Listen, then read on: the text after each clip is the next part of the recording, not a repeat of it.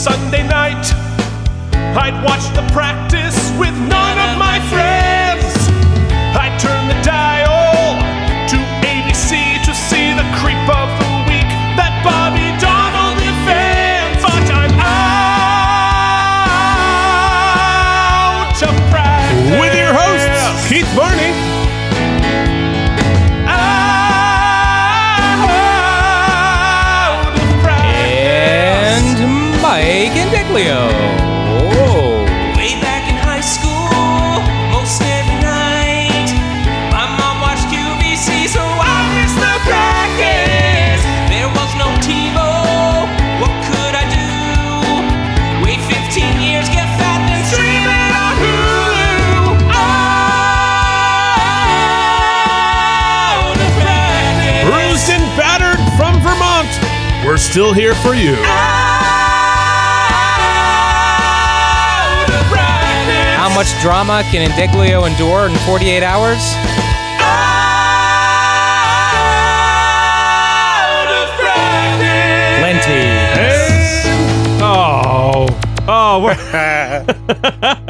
Merry Christmas, everyone. We still suck. Welcome to the Out of Practice podcast, working week by week through David E. Kelley's award-winning series, The Practice. This week, we are talking about Season 3, Episode 10, Love and Honor. We have now passed the Christmas holiday. If you celebrate it, we are both back from visits from our families. How'd it go? You know, same crap, different holiday. It's all the same. So it went great, is what you're saying. It went par for the course is all I'll say. But Keith, we are only 8 weeks from our 1-year anniversary. Are we really? Ish. Wow. All right. Well, okay. Well, I'll talk more about your trip off air because that sounds interesting. Yeah, it was. But, you know, the highlight of the drama, I'll just say, in the event that my family ever listens to this, which is a low bar to entry, was the benefit of it was that we got to leave Christmas night. So I got to come back and spend a little bit of Christmas in my own house, which is kind of nice. Oh shit. Okay, so you had some. You really did have some drama. Okay. Well, we had always planned. We had always planned on coming home early on the 26th because Jen had 2 shows. We just moved it up a few hours. Okay. All right. We'll talk more about that off air. So I had a great time, but I brought a little souvenir home. You have to look at the camera so you can see it. A little souvenir. Oh, what we're looking at is Keith's arm in a state of bruised disrepair. Yeah. So if you follow me on Instagram, you can see me falling down and crushing my elbow on the ice. So we had a great time. The pond was frozen. Yeah, it looked great. Up in Vermont, it was great. And then, of course, so we were skating, we're playing hockey. We have my 6-year-old nephew, who we've heard of on the show. And we decide to take one of the snow tubes with a rope on it and spin him around, skating around the ice. Then we got tired. So my father brought out the ATV and spun us around with a long rope doing donuts in the snow tube, and this was hilarious and fun. And I decided, let me film this skating around in the opposite direction of the snow tube. Of course, wiped out. Eesh. And thought I was like 50-50. I've broken my elbow, but I do not believe it is broken. So, do you remember the days when you could probably play hockey all day, get the literal crap beat out of you, and then wake up the next morning with no ill effects? Oh, yeah, I do. And I did all of those things minus the ill effects. I have some ill effects. Yeah, that's true. Like the bruise goes halfway up my forearm and then almost...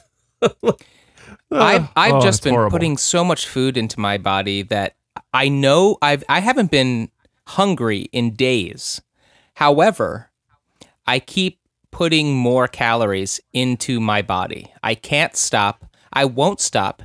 It's gotten to the point now where I am a small statured person, so I like to sit Indian style quite often. Can you say that anymore? Crisscross applesauce? How about that? Okay, fair. I want to be culturally appropriate. So I sit crisscross applesauce quite frequently. Now, in fact, I'm doing so. But what I've noticed is happening since the holidays, the holiday Gorge Fest has continued, my feet keep falling asleep. I think because of all the extra fat that is now on my legs and in my... because you've got like belly to ankle. That's what I have sometimes. Yes, that's what I'm reaching that point. So, yeah, somebody send help and some vegetables soon. Yeah, okay. Everyone calm down. You don't want Bankle. All right. So, before we get too far into this, I have a big announcement. Ladies and gentlemen, sit down, crank up the decibels on your podcast listening service of choice, and listen to this. Yes. So, a while ago, or in the last year or so, I decided that I was... sitting on a whole bunch of music that I'd written that wasn't attached to any sort of a show or a musical, or I didn't have a purpose for it. But there were all these standalone songs that were like, just about my life and that kind of stuff. And I realized I'd been languishing on my bookshelf forever, and they were going to languish on my bookshelf forever unless I found something to do with them. So I hopped onto my Pro Tools, I downloaded every VST I could come up with, and I built myself an album which has now dropped. It is now available on every digital music service you can possibly find. It's on iTunes and Amazon and Google and Spotify and all that jazz. So if you would like to hear the nonsense I had kicking around on my bookshelf, look for it. The album is called Momentum. So Keith Varney, Momentum, check it out. I'd appreciate it. My goal is to have 10 people have listened to any of my music. Well, we'll help that. We know there's a few at least that listen to the podcast. So why don't we drop one of the tracks at the end of this episode as a little teaser, as they say? Okay. Maybe the holiday one that closes the album. Oh, that's true. All right. Yeah. So we'll throw the my little. It's the only comedy tune on there. So everyone's gonna expect like the whole album is a bunch of comedy songs. There's only one comedy song. It's at the very end. It's the Christmas one, but it seems appropriate. So we'll drop that at the end of the episode. Yes, I guess you could call me an advanced reviewer. I took a listen to the album. I can assure you that the tone of the Christmas song you'll hear at the close of this episode is nowhere near the tone of the album. The album is a little bit more introspective, we'll say. Yeah. I mean, it's like serious. Well, you know what it is? So much of my life and career is about taking all of my pain and anxiety and making it funny. Mm-hmm. And this is just before I've translated it into funny. Actually, this correlates to what I was saying earlier about getting fat. So the second track of the album is called Spark in Your Eyes, of Keith's album. Which you played out with me once on that. I did. We played that live one time, and as I was listening to some of the tracks in the car driving home from Christmas, I was playing them for my wife. She said, that sounds familiar, this song. And I said, I've probably played you the video of Keith and I performing it live, which was 8 years ago, by the way. Jesus Lord. And so I pulled it up on YouTube real quick just to verify that that's where she had heard it because it was bugging me. Yeah. Keith, we were so skinny at that point. Oh my God, the right? two of us. Just pull that video up just to recognize just how far we've fallen. Oh, I know. I hate myself enough. Yeah, it was 8 years and 80 pounds. Yeah, it combined maybe $120. We are skinny. I'm wearing this purple shirt that is still in my closet for some reason, and I don't know that I could get my cat in it. Oh my God, no! It is so ridiculous. If I tried to wear that jacket, I'd be fat guy in a little coat, like 1,000%. Yeah, so the next album, which is mostly written, will actually be tunes that aren't 8 years old, like this one. I'm looking forward to that. As I said, I'm happy to. You're gonna play on the next one, yes. But speaking of people listening, it turns out our devoted listeners are listening and responding. We begged, we pleaded for you to reach out and tell us that you hear us, that we're not screaming into the void. And darned if you didn't come through with some holiday zest to let us know that we are loved. You sure did. And in fact, we got so many new jury members that we're going to split them up and we're just going to read one a week in order that they came in. So if you left us reviews and you're like, why haven't they read them? It's coming next week. Don't worry. I promise we'll get to you. And in the meantime, let's start with... Mr. Foreman, the jury has reached its verdict. Madam Foreperson, has the jury reached a verdict? Welcome to the jury. What say you? Our jury member this week is our new friend Perry Marcus, who left us, I thought, incredibly thoughtful and helpful review. And we're going to break it down right here, right now. Perry Marcus says, analysis and humor for a throwback series. Here's what he says. I love the humor, especially when poking fun at the practice tropes. How the jury is always back early, yet they're always surprised. What does it mean? The police detective who investigates every single crime, etc. Personally, I like how Helen is supposed to be this formidable DA they're always chagrined to face, yet have no problem routinely mopping the floor with. Or how they're always like, Helen Gamble? She's your best friend. She's your best friend. Is the last name really necessary? And since when do lawyers have such carte blanche at crime scenes? Also, in every episode, there will be at least one time where people are yelling at each other and an exasperated third party intervenes. All right. That is one of my number one pet peeves. I completely agree. And here's where he gets into some analysis of us, which I think is very helpful. I mean, it's healthy, but it makes me nervous. Be brave. Just keep breathing. We're going to be fine. What's the word limit on reviews? Yikes. Some constructive criticism. Personally, I dial back the sound effects and stoppages to give the characters credits. Guy interrupting the review. People shoving so much sound effect in just so that you like us and laugh. Sometimes we'll be in the middle of a good scene or review, and it gets repeatedly interrupted with multiple who's that character inserts and or several bumper effects. In my humble opinions, in the right spots that stuff works, but too many interruptions chops up the flow of the episode. Would you consider a segment dedicated to that kind of a thing? Just a thought. Fair point. In fact, I think I agree, and I think what I'm going to aspire to do is either before or after each of the scenes, we will introduce all of our guests so that we are not playing jingles throughout the scene. We absolutely reserve the right to interrupt with our nonsense, but we'll keep the jingles at the beginning and ending of scenes. I think that's fair. I think while we're setting expectations and what we aspire to, the things we don't want to kill is to do it too early, obviously, potentially, quote unquote, is spoilery, right? If a great guest star is coming up and we announce it beforehand too early, that could ruin it for me, let's say. And if we do it after the fact, you might leave people with, well, who the hell was that talking? So there is a challenge there, but let's do better. Let's aspire. We will try to be best. But as you said, as we can't bow to too much criticism, I reserve the right to talk as long and about as whatever I want at any given point. This is my goddamn podcast. And we're not being paid. No, that is actually one of the best reviews I think we've gotten. I think. No, it's so helpful. And it keeps going, but we should keep the episode under 6 hours, under 3 hours.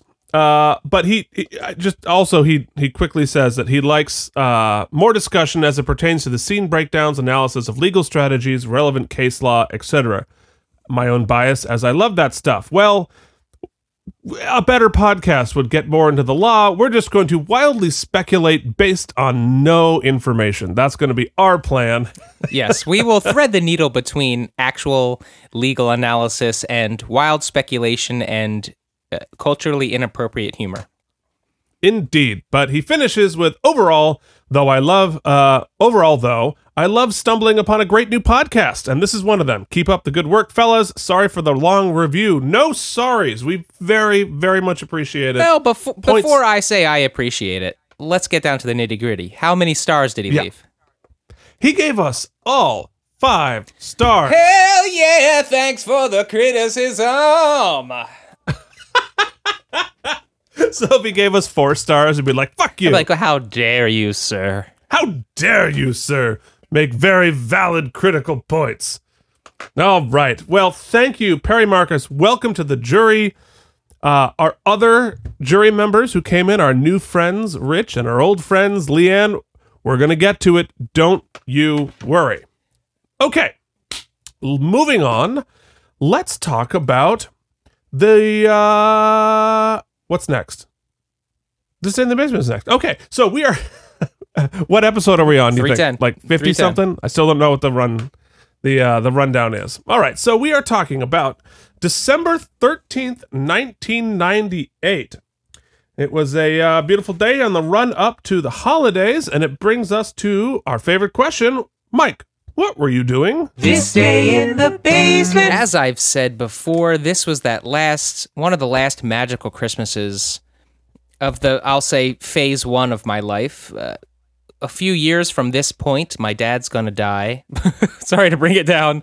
And Jesus, spoiler alert. Christmases change a little bit. However, this was one of the last great ones, or I should say nuclei ones, where my whole family was together at our house we grew up in. And my brother would have been coming home from college around this time, from Penn State, spending the week leading up to Christmas together and doing all kinds of nonsense. So, as I don't have a more specific memory, as sometimes I do, I just would say that this is when my brother should be coming home from college. We should be wrapping up high school classes and gathering at the old house in King of Prussia, Pennsylvania, that my 10th grade physics teacher actually owns now, interestingly. Oh, that is interesting. Interesting to know on. So I'm sure to you, yeah, and to me. him. So that was that. We liked to, drive around and look at the lights and just be Christmassy. I've always loved Christmas. I've loved the Christmas spirit, and so we were trying to get into it back in King of Prussia, Pennsylvania, back in 1998. Well, that's lovely. Let's throw on our ice skates and go on up to Vermont and find out what was going on. Up to Vermont, yeah, no. So I don't know if you have listened to every episode. You'll know that. Starting this previous year, I began my decade-long tradition of Cop-Out Christmas, in which I would, instead of giving people thoughtful gifts that I put lots of personal attention to and invested my own money in, I recorded an album for everybody. No, I want to differentiate between these shitty Christmas albums that I did lazily at home to the shitty non-Christmas album I did lazily at home that I just released. Momentum, available on everywhere you get digital music. Anyway, so this year was the first official Christmas Cop-Out album, and what I did was I allowed my father to select some of his favorite theater tunes, and I recorded them, and they were terrible. I literally listened through trying to find anything I could play on the podcast this week, and there's only one thing I could find, mainly because I'm so buried in this. But the song Gethsemane from Jesus Christ Superstar, yes? Yes, I do. So perfect. So I did a terrible version of it, a terrible 18-year-old version of it. But my older brother, who is truly the musical genius in the family, decided to take that track and rearrange it as a hardcore tune. And so he basically did a completely new arrangements, played all the instruments, and built this. And then put your vocals in? And put my vocals in.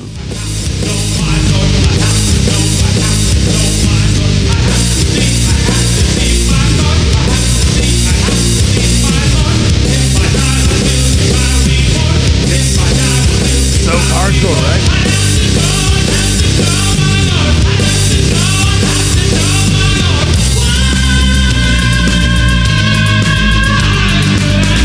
Yeah, it's a banger.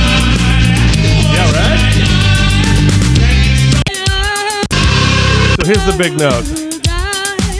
He fades me all the way out. I don't even know who's singing on this.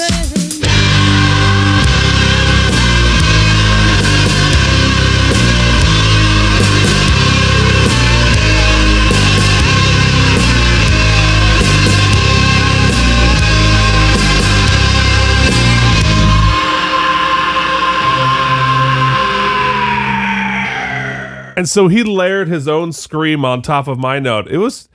That dude is the most talented musician I think I'll ever come across in my life. Wow. I feel like we've invited some Satanism into the podcast this week. That really got dark. Usually we're more subtle. Well, after last week, that crazy bitch. The crazy bit you cut. Oh no, not the bit. I said that crazy bitch, the God-fearing lady who said God's going to save her after she shook the baby to death. Oh, right. Oh yeah, the Nazi segment. Right. We cut the Nazi segment. We did cut. Somebody was afraid. Okay, anyway, let's talk about this day in the world. So, again, I mentioned it's December 12th, 1998. The top song continued troublingly to be Celine Dion and R. Kelly singing I'm Your Angel. Also, a little piece of serendipity. The cover of the Burlington Free Press. The headline was Fourth Article Passed. The impeachment panel passes the vote, which of course was exactly what just happened in the House, sending articles of impeachment to the Senate. And so Clinton was formally impeached on December 19th, 1998, and our dear leader was impeached December 18th, 2019. So one day apart. Thanks, R. Kelly. No thanks, And R. Kelly. No, you don't get any thanks. Yeah, no thanks. The number one movie is a really important and exciting movie to me, so I'm going to even turn off R. Kelly so we can talk about it, because the top movie was Star Trek Insurrection. Very, very exciting. Which one was that? It was kind of the boring one where they were trying to move this species of people who lived forever off of a planet. And it had F. Murray Abraham as the bad guy. As always. And but my brother and my uncle both worked on that movie. And yeah, and it was a little crazy at the end because they reshot the ending to add an action sequence and give a chance to show off Patrick Stewart's muscles. That's pretty rad. Yeah, no. So, yeah, definitely went to go see that. That was super fun. But I think I saw that a couple weeks later when I went back to Vermont and we all watched it together. So that brings us to our next irrelevant segment, Sports Ball. Oh God, I haven't plugged the cable in. Oh boy. Oh God. That's gonna now someone's gonna put that in a review, Keith. Get your cues together, you idiots. Well, look, we're back from our Christmas holidays. We're a little fat, a little hungover. I have, this is my one day before I head from Vermont to New York, down to Cape May to visit the other half of the family. It's something. All right, Sports Ball. The Giants pulled out a stirring and underdog victory against the 10-1 Broncos. Ken Graham hit Amani Toomer in the end zone with less than a minute remaining to secure the win. This narrator remembers this game fondly. The Eagles fell to 3-11 to the Arizona Cardinals. Adrian Morrell rushed for 174 yards for the Cardinals, and Deuce Staley rushed for 141 for the Eagles. Very famous game, the Giants beating the Broncos. They were undefeated at that point, and we were terrible. Okay, so let's talk about the episode. This is Season 3, Episode 10, Love and Honor. It was written by David E. Kelley and directed by Arvin Brown, who had previously directed Another Day. Which brings us to everyone's favorite question. What the hell's been going on? Changing it up, Keith. What?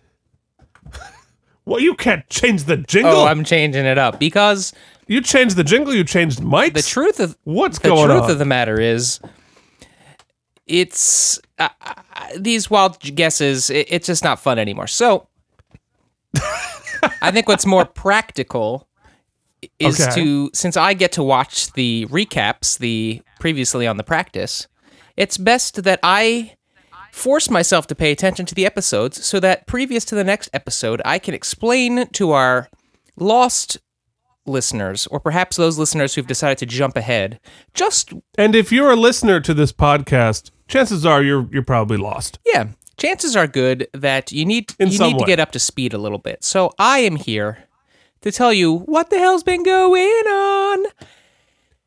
That's pretty. Thanks, man. I thought I would really get those pipes warmed up this morning. So it's Christmas time on The Practice. We have Lucy, the office manager, who's really getting everyone into the Christmas spirit. Yes. And it's necessary because tensions have been high.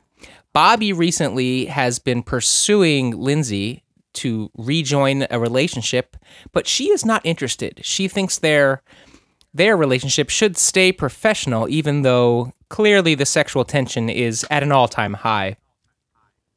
Everyone else has been a little bit snippy. Jimmy's a little butthurt because he is not a partner, and he has been being, let's just say, ridiculed at the office as he's first chairing the Tommy Silva case, as The Practice is being sued for their use of the Plan B.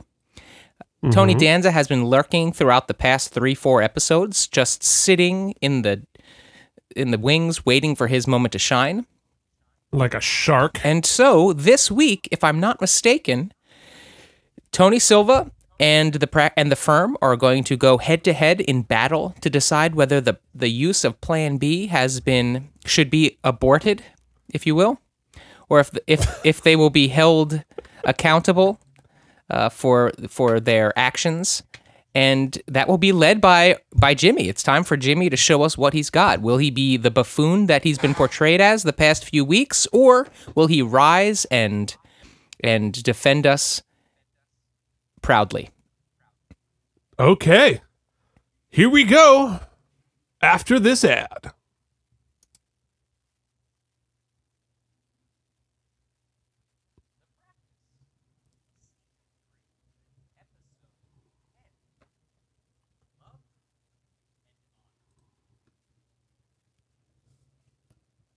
Maybe.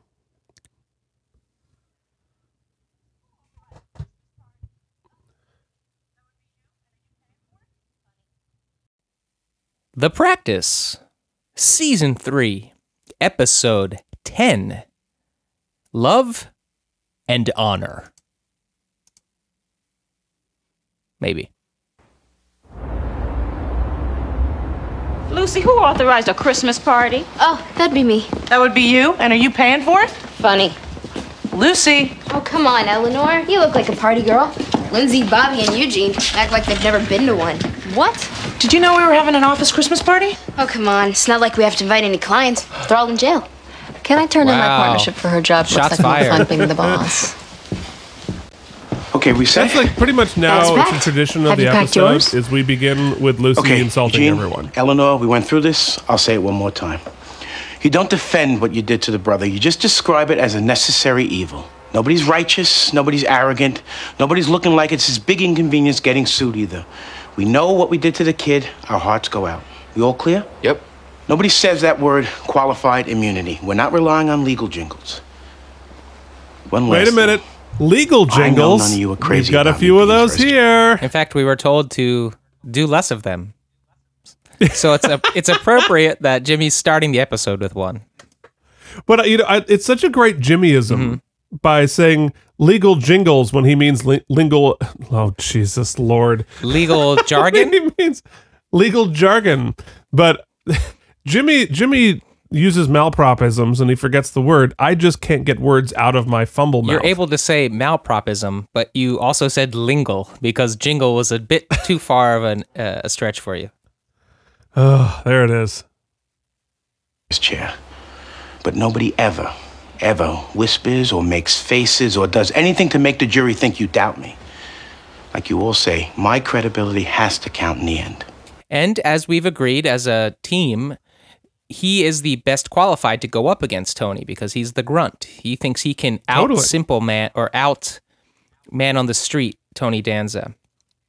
Yeah, absolutely. And this is This is Jimmy giving good advice. Like, it seems like he's got a pretty good plan here. And let's not forget that the firm as a whole, all of the partners, well, not all of them, but the majority of partners, but Bobby gets 2 votes, remember, and every one of the people they consulted with said that they should settle.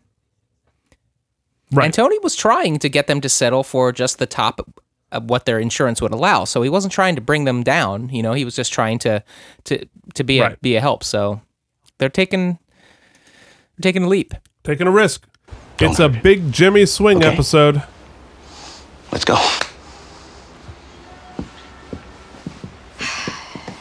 That man is nervous big time. I think Lucy is the mean girl of The Office. She was the mean girl on Full House as Gia. Right.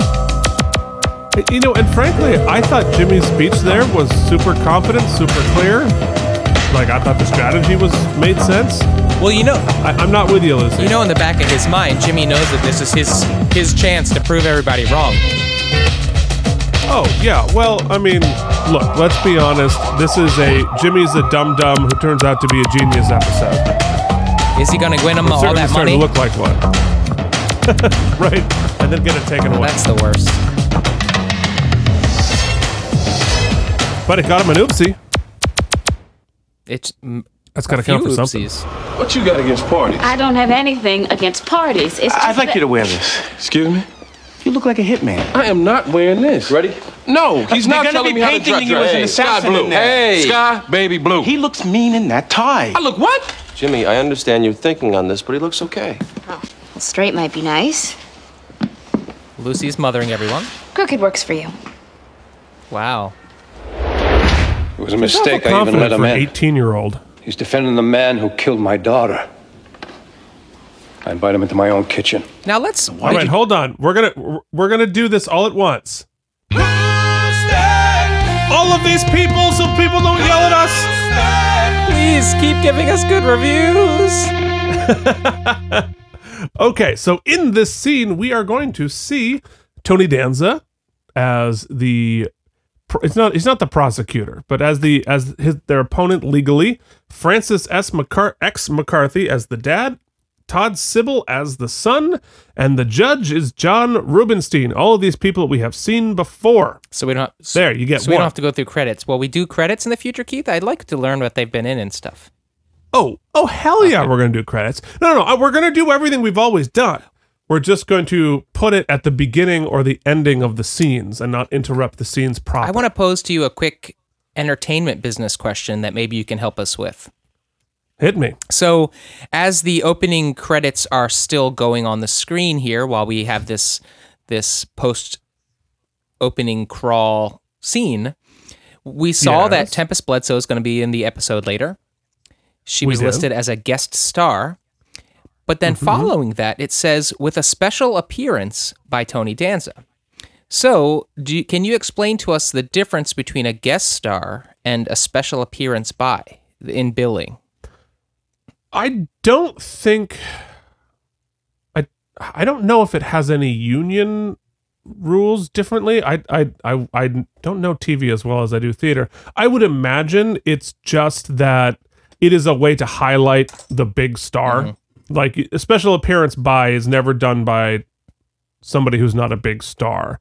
So they'll, like, tuck it at the end. I bet there's some sort of a particular union credit going on there. Maybe they pay him more or less based on that. Yeah, I think what a lot of people don't know is that a lot of bigger stars, their agents can negotiate things from the size of the font used to display their client in something as down to when they're listed in the credits to how they're listed in the credits. It's a huge negotiated. Yeah, before or after the title. Right. Above the title, things, well, I guess that's the same difference. But so I imagine that has to do with this, but I didn't know if you had any more specificity around that. But we would have known if this were a better podcast. It's not. Do that. Because he impressed me as being honest. Old Raul Parza. So both me and my son talked to him. Steve told him how Susan sometimes would get on the internet, and he asked Steve if he'd say that in court. And he agreed? He struck us as a decent guy, trying to do his job. Steve figured he wouldn't be going against the prosecution. And what happened when your son took the stand, Mr. Robin? He accused my son of killing his sister. He started screaming in court, "You did it, you did it." Accused him of cutting off his own sister's head. This is a lot of recapping Do you stuff need a we've second? already seen. I'm okay. Actually, you're not okay, are you, Mr. Robin? You're dying. I have liver cancer. You tell Mr. Young that? Yes. In the kitchen, he was asking if Susan could have been depressed about anything. I told him of my condition. And how did Mr. Young make use of that? He said that because I was dying, leaving my estate to Susan and Steve, Steve had a motive to kill Susan quick. It's true. Before the cancer got me. And how do you feel about that statement? I don't think I have to tell you how I feel about that statement. Yeah, you punched him in the face. I guess you don't. With a cane. That was brutal. All right, Jimmy, what you got? Van. First, please know how sorry I am about your daughter. Also about your illness. When Mr. Young talked to you that day in the kitchen, he believed somebody other than George Vogelman killed Susan, right? I don't know what he thought. Well, one of the reasons you agreed to speak with him is because you could tell he really did believe in Mr. Vogelman's innocence. Would that be fair? It wouldn't be fair to say my take on Mr. Young was accurate. I have nothing else. A lot of murmuring, Keith. A lot of murmuring. Murmur. What Mr. Young did to your son in court, I apologize for that. I apologize for my firm. That never should have happened. Interesting strategy. Very interesting. But a contrite probably plays better with the jury than defiant. Right. Why don't you just cut the check? The jury had to hear that. Not like that, they didn't. You could say, I sympathize, I feel for you, I understand, but saying what I did was wrong. Jimmy, Because that's the whole issue. strategically, what's happening here is this case is not about some sort of a legal issue. It's more about a moral issue. Right, because like there's no like you're not allowed to do that. The civil case happening here is like, was that over the line shitty? Mm-hmm. So if they sort of like, I think what Jimmy's doing here is trying to put them in a like, we're all on the same team morally here. Like we stepped over, but like we're not the firm that says like, yay, we love doing this. It's what we had to do and it sucked. And I think now as opposed to normally where they're fighting over evidence. Now I don't know that we've broached the subject of, are they allowed to bring other Plan Bs they've done in other cases into this case, or does it have to stay specific to this one time? I think it has to be specific to this one time because there is the single person suing them about a single act, and which is why the other stuff comes to whether or not this firm is moral or not. But wasn't this case they also Plan B'd Helen? Well, they didn't Plan B. They betrayed Helen. Yeah, that's true. But they didn't. Plan B would have been like, Helen, did you kill that woman? Right.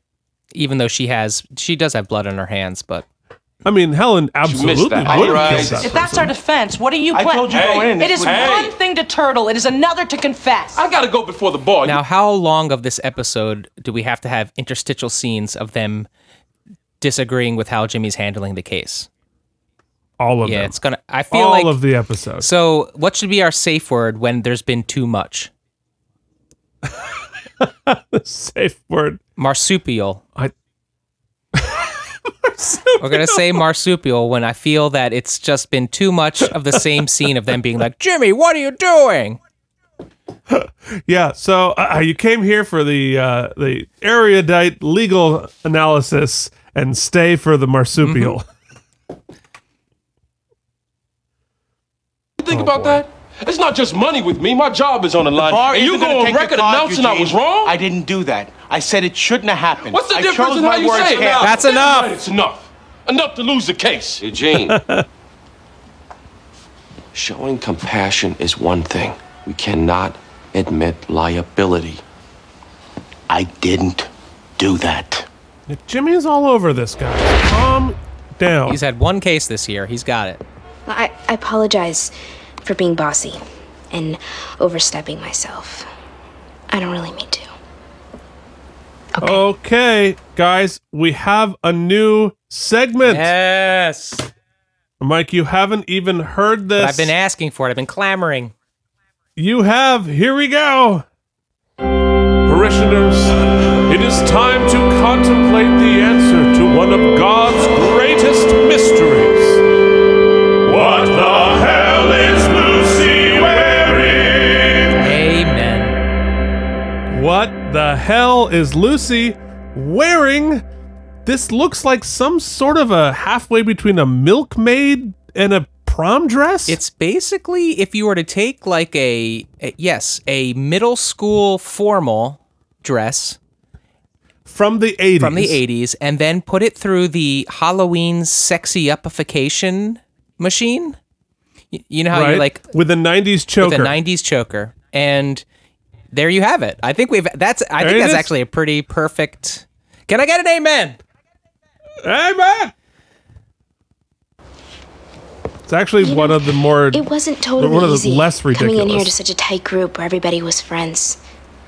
It's not that I expected to be welcomed, but that remark about me packing my bags, I didn't deserve that. Oh, I like that she's so forthcoming. I'm sorry. But at the same time, she's like, everybody's I know being that the mean to holidays me. are hard on people who don't have anybody. I could fix you up. I know some cool guys. When I Did do just something am wrong again? horrible Go to sit down. everybody. I walk Suddenly, in, right there and I'm in like court. a Gatling gun of insults, and then get offended when people are like, you suck. Now, I don't know if we've seen this before or if it's the first time I'm seeing it. If you're watching at home, we're about 7 minutes and 45 seconds into the episode. Not our episode. True. Behind the judge here, there's a portrait of, I'm guessing, another judge from another time. And he has one hell of a handlebar mustache. Oh, yeah, he sure does. Right. That's like a Wilford Brimley. My diabetes. I got diabetes accessories. He starts accusing me. Rest in peace. Saying I killed her. I felt just shock. And what about after the trial? It doesn't go away. First, he duped me. I feel like I played a part in freeing the man who killed my sister. Objection. Assuming facts not in evidence. George Vogelman did not kill Susan. Move to strike. That remark assumes facts not in evidence, much less existence. All the facts go to show that he did kill her. Objection. Now who's accusing who? Was it your turn to accuse this boy of killing his sister? The jury has already been informed of Mr. Vogelman's acquittal as well as its irrelevance to this proceeding. Mr. Silva, continue. It's my head in a bag. You said, Steve, it doesn't go away. People, I can see in their eyes. Did he? Could he have? You know what that feels like? To walk around with people thinking maybe you decapitated your sister? Please don't address the defendant, sir. Always some truth behind every rumor, huh? He can't disprove it, can he? He had no alibi. Okay, so they are specifically suing Eugene, not the firm. Right. But because Eugene is part of the firm is liable for his actions. It's never going to go away. You feel violated. I was violated. We can only imagine, most of us, what it must feel like to be accused of such a gruesome murder. Can you imagine what it must feel like to be actually charged with a crime you didn't commit? I'm not sure it could be any worse, Mr. Berluti. Yeah, it can, Steve. Because it's not just reputation on the line. It's your life. Forget whispers from the public. You go to a maximum security prison. He should. He killed my sister. What if he didn't? Okay, there hold he is, on. Steve. Conspiracy theory. Okay, so Todd Sibbel as the son. I think he killed his sister. Objection! Plan B. No, I actually, it's true. I just plan B'd him on the trial for having plan B'd him. But this guy is so dead-eyed and so emotionless about this whole thing, about his sister dying, about being accused of murder. He looks like a classic sociopath. I declare that he did indeed kill his sister, and the plan B was a plan A. So there's 2 points I want to bring up while we're stopped. Point number 1, I don't disagree. In fact, I was thinking during his whole testimony, man, this is a lot of woe is me, woe is me. It probably more effective to a jury to be like, not only do I have to deal with the devastation of my sister being dead, he's just seems to be worried about, oh, they said I did it. My life, people are whispering behind my back. I'm a little murdering shit. So that's number 1. I'm going to pull that clip out. Number 2, I highly disagree with the fact that George Vogelman, acquitted for the murder of this crime, shows up to this Plan B trial. Well, stay away, dude. I think Plan C, you might be doing them a favor, but we'll find out. Michael Monks. There he is. Assuming he's innocent, can you think what it must feel like to be threatened with life imprisonment? That's worse.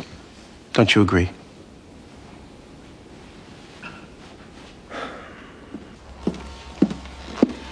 So he's doing well? On the son, he did great. On the father, he wobbled a little. Who's next? And they're really adjudicating Jimmy, huh? Sure are. Well, good Jeez. luck. My coworkers were up my ass this far. Bobby, this Christmas party, we can invite clients? I guess. What about dates? Are we supposed to bring dates? You really should check with Lucy. She knows more what's going on. Okay. Wait a second.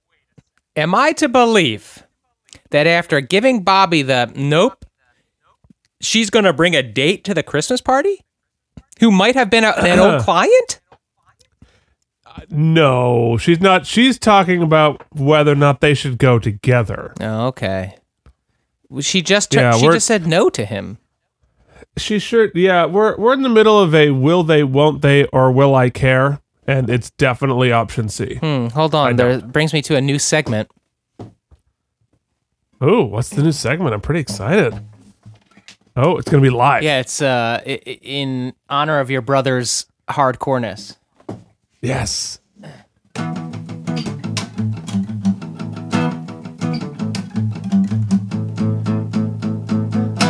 Cock tease! That is a terrible segment. Oh, it's not good? You're gonna go on record on the internet singing the song "Cock Tease" on a feminist podcast? Wait, we're a feminist podcast now? Well, we're positive. Oh, Jesus Lord, you're a mess. We're fema positive. Yes, I agree. That doesn't mean she's not cock teasing him. She's in, she's out, she will, she won't. Let's not forget. I mean, Bobby at least has put his heart on his sleeve, and she's saying no, but yes, but no. But let's not forget, he's her boss. You're right. You know what? I would like to formally amend my bumper. Okay. All right. All right. Bumper number 2. Potentially inappropriate workplace interaction. Yeah, that sounds better. Oh, yeah. Neutered right at the balls. Do you have a Where are the cock tease? Well, no. I mean, I haven't asked anyone. I was just wondering. Are you bringing anyone? See? No. I think Eleanor should bring George Vogelman. I'm up next with the detective, so I should really... Oh, yeah. Oh, now Bobby's doing the waffle. That's not there. He's a cock tease. All right, here's the writers' meeting with David E. Kelly. So Okay. guys, I know that in season 1 we had Bobby and Lindsay hook up, but I feel like we've got 6, 7 more seasons. How long can we do the will they, won't they before it gets really annoying? Well, I think here's how we can get around it. We can have them just arrive out of nowhere, having already done it. Mm-hmm. So it's not really a will they, won't they. It's will they, won't they again. I like it. Which is definitely feels like much more. The stakes are much higher and much more interesting when they've already pretty much done all of it. Okay, follow up. Will it lessen the impact of the drama if we just still have Bobby bang everybody else? Oh, yeah. Well, it's actually that's inherent to the character, so he has it in his contract. He must be banging someone who is either an inappropriate coworker or a possible, maybe definitely murderess. Okay, well, good. Let's feel squared away then. Okay, good. Like multiple, like Helen too. I'm not going kid gloves, the detective, remember? I got no problem going hard on witnesses. It's just a family. To those listening at home, you'll be happy to know that I forgot to turn the other microphone back on, so my bumpers will be very quiet. We heard it through the other mic, but you know, probably for the best. I believe the punishment will fit the crime. I didn't press record on my other recorder, and I set it up to try to be real professional, but I still didn't record because it's not a better podcast. Yeah. Yeah. Ooh. Take that, jingles. Some legal jingles. I want you to get the detective. Okay. What? What? I see you two looking. I wasn't looking at anything. You were thinking. All right, Jimmy. Come on. You guys have been so judgy I wasn't and shit. No looking wonder at him. Weird. Did any evidence even suggest that Steve Robin could have been involved in his sister's death? No, sir. Forensics? DNA? Fingerprints? Everything pointed to George Vogelman. Nothing indicated Steve Robin. Now, detective, this is James Pickens Jr., the defense has complained that who you never even investigated every bothered case to investigate ever in Steve Boston. Robin. We considered all family members. There was nothing to incriminate him, nor anybody but George Vogelman. Steve Robin did have motive. Financial problems. Ban. He'd be the sole beneficiary. That is motive, right, detective? Perhaps. And wasn't it established that Steve Robin and his sister were estranged at the time of her death? Yes. And who established that, detective? The police or George Vogelman's lawyers? You people did. And Steve Robin had no real alibi at the time of his sister's death? As far as I know, neither do you. But without any evidence, we can't... I was as much a suspect as an estranged family member with a motive? No, my point is we need some evidence to trigger at least suspicion before we investigate anybody. There was none on the brother. Did you want there to be? Might have hurt your case against George. Objection. Withdrawn. You never even asked the question, did you, detective? You never even said, hey, what about the brother? Of course we did. We ruled him out. Can you prove he didn't do it? We can't prove it. Well, how do you rule him out? Because all the evidence went to your client. All the evidence but collected. hold on. That does not rule him out. No. Evidence in another direction is not exculpatory for another person. Thank you. Period. The murder weapon. The murder weapon, detective. We never found the weapon. The bloody clothing worn by the killer. We didn't find any bloody clothing. There likely was bloody clothing. You just didn't find it, right? Right. What about the witnesses? There weren't any witnesses. To your knowledge, or can you prove there were no witnesses? To my knowledge. All the evidence, period. That means all the evidence you had. Right, detective? Yes. Thank you. Yes, let's not forget that they admitted, Helen pretty much on the stand admitted that they were trying to get a quick conviction. Yeah. And also, Bobby is re-highlighting the fact that they often, on this show at least, have a shitty case. There's not a lot of evidence ever put forth. Well, and what I'm waiting for Bobby to do here is drop the hammer and say, like, all that evidence you got that you're saying exculpated the brother, you got your conviction, right? Oh, no, you didn't. Could you say exculpated again slowly with a lot of basundo and do it in the mic? Exculpated. Don't. Oh, at one don't point, ever do that you again. did say, what about the brother? Of course we did. Did Tommy Silva sue you? Objection. Withdrawn. I'm gonna leave with you, Eleanor. Then Eugene. Different tie tomorrow, right? Eleanor. expect Silver to cross you personally. What do you mean? You dated George. He'll try to use That's that. not relevant. Your judgment during trial is relevant. He'll try to show that you were clouded by your... Let's bring a motion in limine. Too late. You're on at 4 o'clock. Continue it till tomorrow. We'll look worse trying to evade. Let's just be upfront about everything. You know, that's easy for you to say. It's not your personal life. Who's got a personal life? Lucy! Hey! Right off. I quit. See ya. Okay, Bobby just grabbed her by the arm and pulled her into his office. A new segment called We're Treating Women Great in This Office. Look, I've tried to Look at that fax machine. Wow. Wow.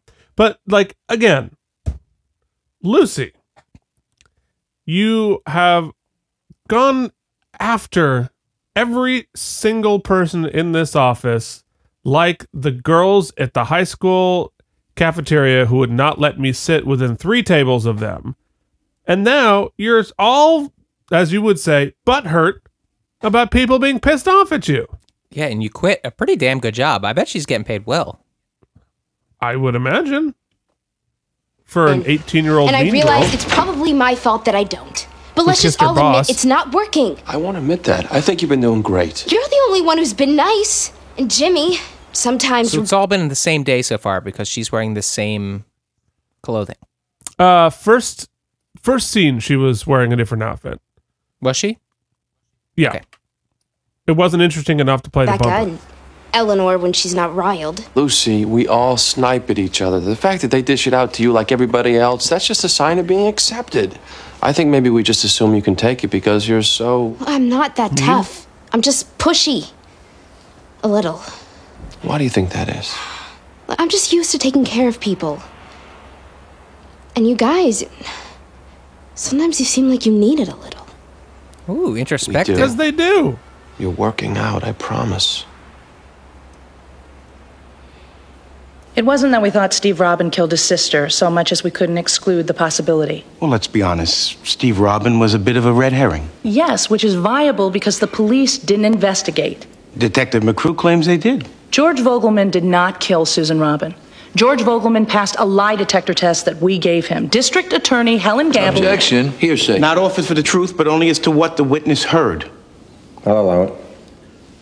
Good job, Jimmy. What did District Attorney Helen Gamble tell you? Basically, that the police had a disincentive to investigate. The victim's head was found in George Vogelman's medical bag. He represented the only chance they had at getting a conviction. They desperately needed to satisfy public pressure, and any new evidence would only serve to undermine what they believed was an open and shut case. Leaving you with the idea... They were more concerned with getting a conviction than they were with finding the real killer. Helen Gamble told you this. She suggested to me that could have been why the police didn't reopen. Told you this in confidence? Pretty much. And you sprung a little surprise, calling her to the stand, making her say that under oath. She didn't see that coming, did she? No. You basically sandbagged her. Objection. Withdrawn. What's plan B? It's sort of a slang code we have for, well, shifting guilt to somebody other than our client. It's pointing the finger at someone else in court, saying he did it. Is that it? Basically? And basically, you decided to plan B Steve Robin in the Vogelman trial. Yes. If you're playing at home, I feel like you should take a drink every time they say the word Plan B.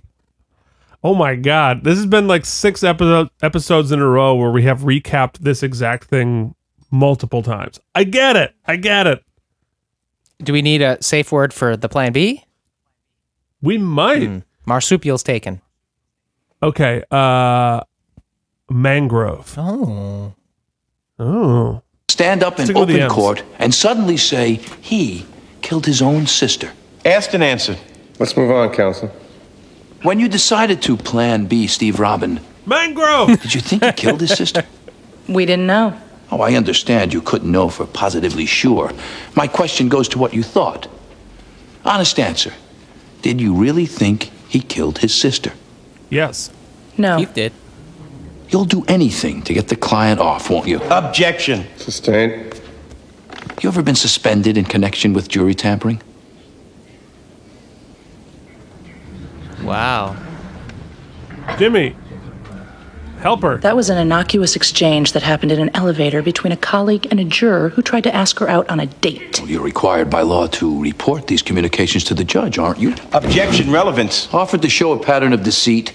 It also bears on the witness's honesty, which she puts in issue by testifying. The chickens are coming home to roost. Want a cup of water, Miss Frutt? I'm fine. Whoa. Thank you. Did you persuade your colleague not to report the jury tampering because it might cost your client an acquittal? Yes. Client there was an alleged drug dealer? Yes. A couple of months ago, you had another client, a drunk driver.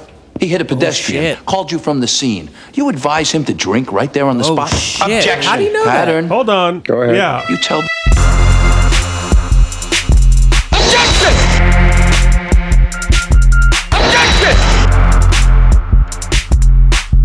There will be an appeal. Yes. What you said. How did he know that? Does he listen to the podcast? In a shocking twist. Yeah, here it is. Conspiracy theory. Tony Danza, after asking you out on a date, being rebuffed, is now an avid listener to the Out of Practice podcast and used that in his closing here. Wow. Also time traveled back in time. He's also a time traveler because he doesn't age. Wow. Okay. I like it. My conspiracy theory is that we just agreed we were going to lay off the bumpers and have now strung 6 together in a row. Oh, no, we did not promise that we would lay off the Wow! Remember that anime one I played a few weeks ago? Oh, God. Client, No, let yourself I be almost seen quit the drinking, podcast. so that when you fail the breathalyzer, you can say you were drinking after the accident? Your Honor, this is getting way off track. I agree. Let's move on. Is there anything you won't stoop to, Miss Fruit? Objection. Sustained. You consider yourself an honest person? He's plan being Eleanor. You don't want her to answer that? You think that'd be kind of a slow ball? Objection. Sustained. Where the hell were you? You know what I've always also found interesting? I've always found interesting, I should say. And since we both have experience on a jury, I feel that this is justified. Often in court, you'll hear prosecutors or defense attorneys do things like Tony Danza did just there, like a plan B or a lambasting the witness, and objections are sustained. But even though objections are sustained, or times when they say something and then the judge has it stricken from the record, or tells the jury you will disregard XYZ, that's true. They say that, but that doesn't take it out of the jurors' minds. It's there. The seed is planted. Right. I find that interesting. There's sort of no penalty for a sustained objections. No, well, this is where our system, for better and worse, relies upon the professionalism of its jurors. And what you're screening for when you're in voir dire doing bias questions and this, that, the other thing, I don't believe they ask sometimes about, excuse me, the whether or not you're able to set aside things that you know and narrow the scope of what you're thinking about. And like, it just comes down to the juror going in there and saying like, you know what, my job here is to narrow the scope and set aside, you know, everything except for the evidence presented here. Hard to do. I was up and down like a jack in a box. You I couldn't... came in late, and where were you? Eleanor, Jimmy's right. If we duck those questions... Those questions have nothing to do with this case. If they had to do with you. You hung me out. Silva hung you out with your own history. That's true. Jimmy did nothing wrong. Maybe you shouldn't have witness tampered. Or jury tampered. Or told your client to get wasted, waiting for the police. Lindsay, if they come back over the policy, it's going to be... Let's not forget, it was Bobby he hit with his car. Donna Young Dolan shut. I know. Aren't you scared? Yes. Yeah, I've been thinking about leaving anyway, a little. Excuse me? A little, maybe to a bigger firm. I don't know. Oh, shit. Yeah, that's like big bomb You're drop. in love with him. What? Who? What are you afraid of? Because you two work together? If it's right, It it's isn't right, and I know where it would end. I don't want to end up like... Like what? He's a workaholic, for one thing. What's another thing? Are you waiting for him to totally get over me? Because it just doesn't happen. Zing. Let's just decorate the tree. Got Jimmy. Sure. P.S. We've learned You're an a idiot. little nugget, little character nugget here. Decorate. Helen went to Harvard. She's wearing a Harvard sweatshirt. So Helen went to Harvard. What cheesy Christmas music. Right. Are they playing with those like little animatronic dogs? Also, interesting note on sound design. I would love to talk to your uncle about this, but it sounded to me like they were decorating the tree by the fireplace. So it was either supposed to be that Christmas music playing from a radio in the apartment, or it was just scoring for the scene.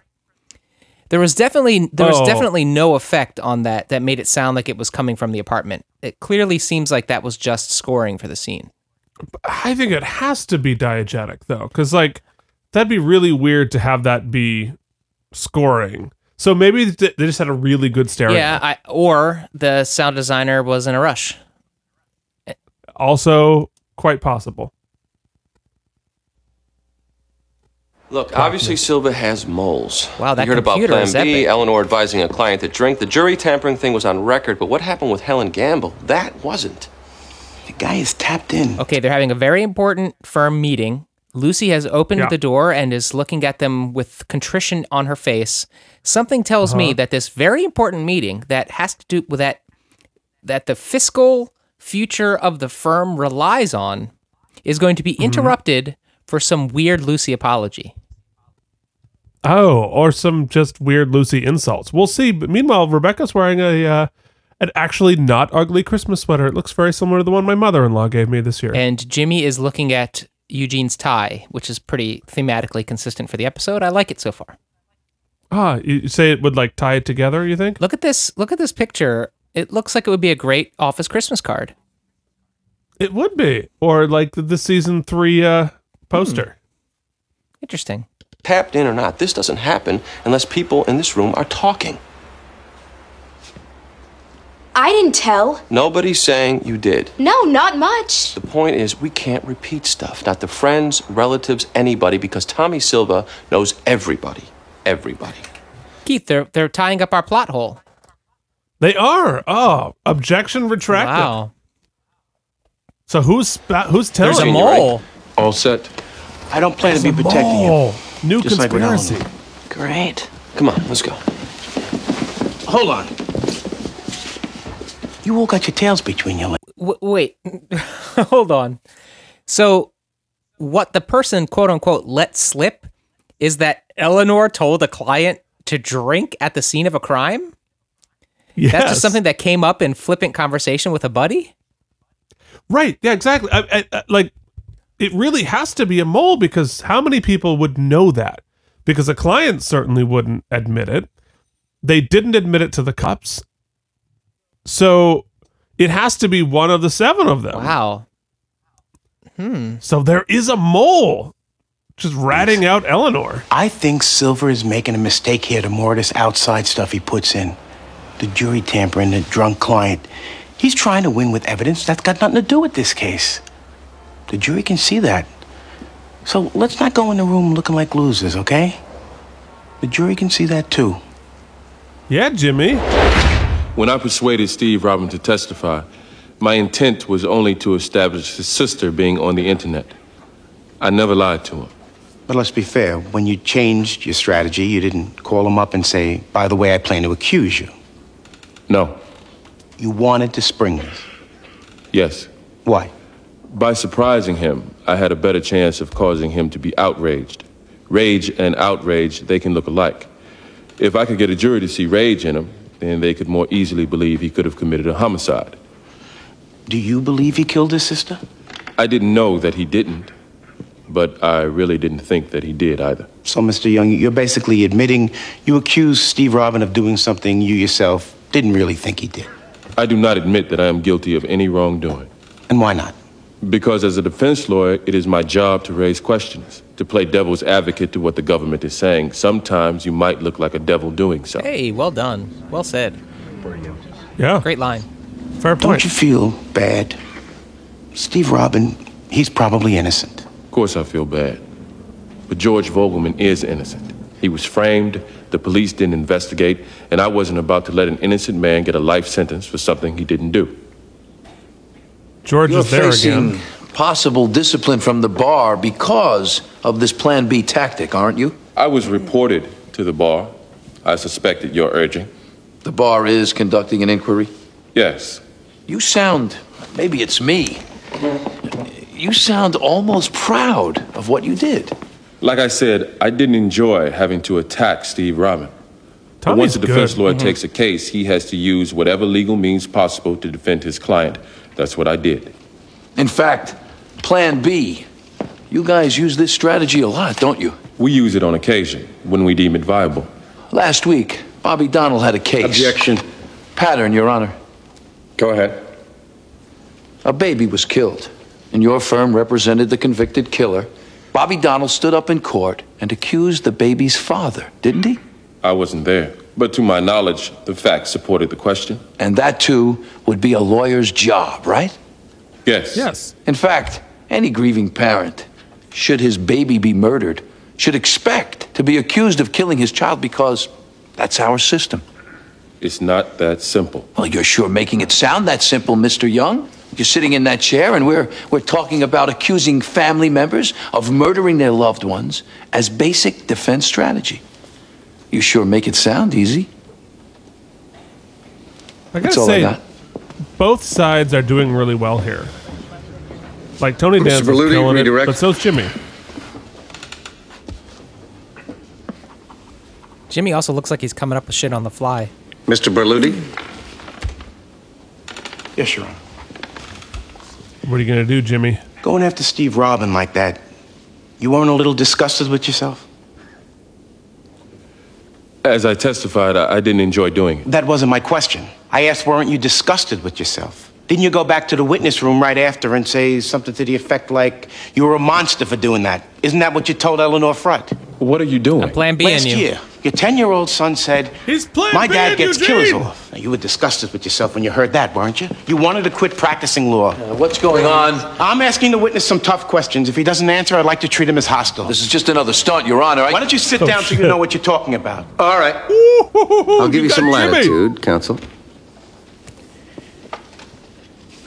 You like putting killers back out there, Eugene? 2 years ago, some pedophile you defended, you put him back on the street. He sodomized and murdered 2 little boys, didn't he? You snapped in court and you beat up your own client, didn't you? If they hadn't pulled you off him, who knows what would have happened, right, Eugene? This spiel. Defense lawyers do what we must and we don't apologize. That's a bunch of crap, isn't it? You get disgusted with yourself a lot. And you got disgusted with yourself after attacking Steve Robin, understand, didn't you? Because you knew then, like you know now, it was despicable. Isn't that the truth? Nostril flare. We can take your silence as a yes. Can't we, Eugene? Eugene looks ready to kill him. And he is mad. Eugene is let the record show. Eugene is mad. Eugene is pissed.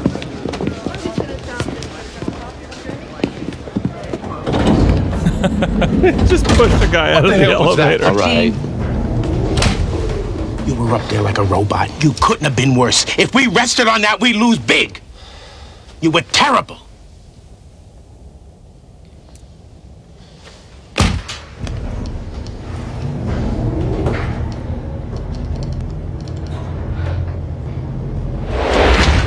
Interesting strategies. That scene was intense. Jimmy.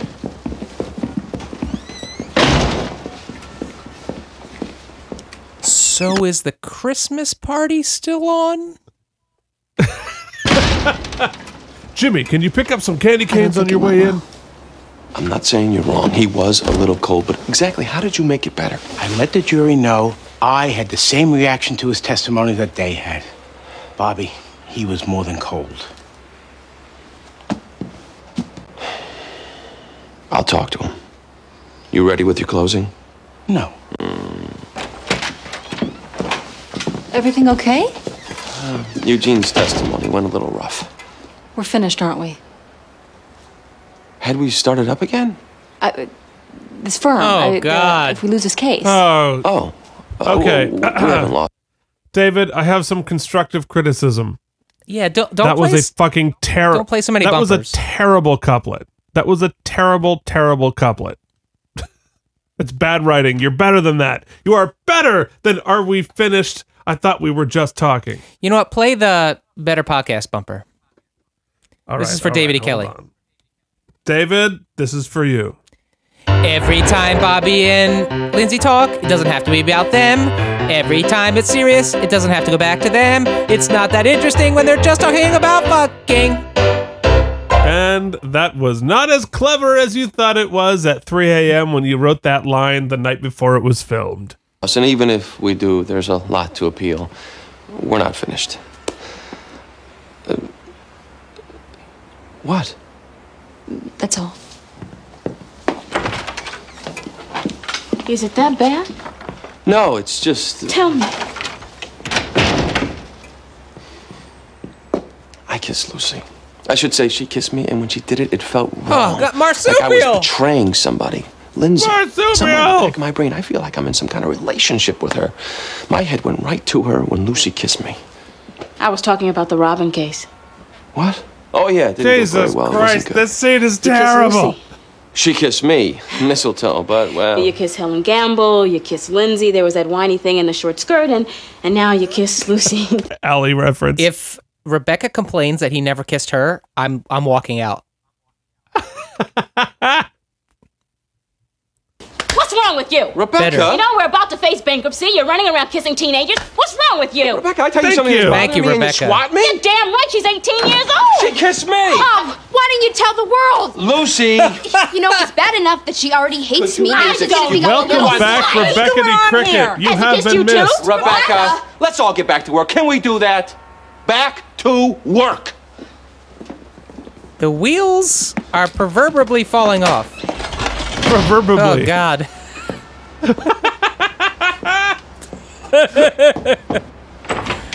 Proverbially. I didn't plan to take that approach. Proverbially? I felt it necessary since I found your testimony unsympathetic. Jimmy, close it on your way out. I would think you'd understand. I was doing whatever I could to save the client. And the client is you. Yeah, exactly. God, Steve Harris has the best He did pissed off exactly face. what you would have done. He really does. Put yourself in their position. Our position. I love scenes of Jimmy practicing his closing. I know. There's way too much paper. Every defendant. There's like 500 sheets of rolled up Did you paper. stay here all night? It's morning? Lucy is wearing yet another Jimmy. weird This does not She's look like a auntie conclusion. dress with a choker. She's dressed as Anna from Frozen. George. Hi, Jimmy. Lucy. He's got a bag. I was thinking. I was the guy you fought for.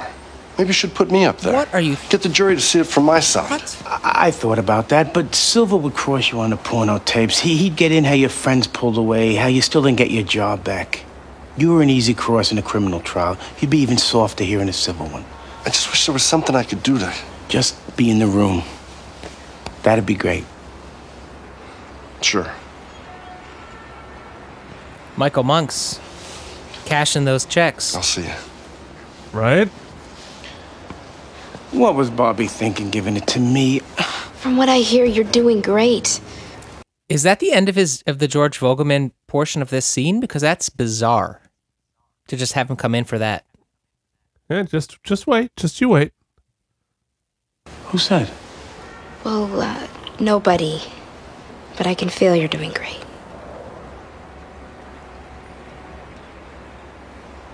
What? He left his bag.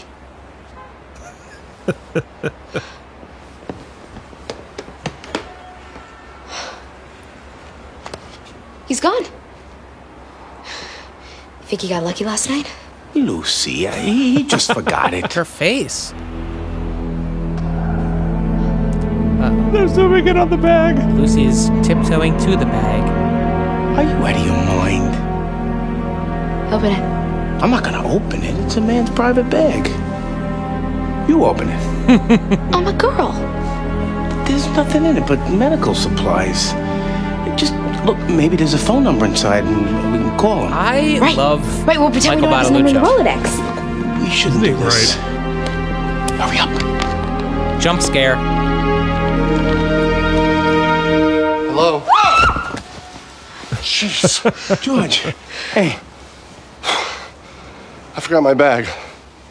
Oh. Here it is. You know, here's my thinking.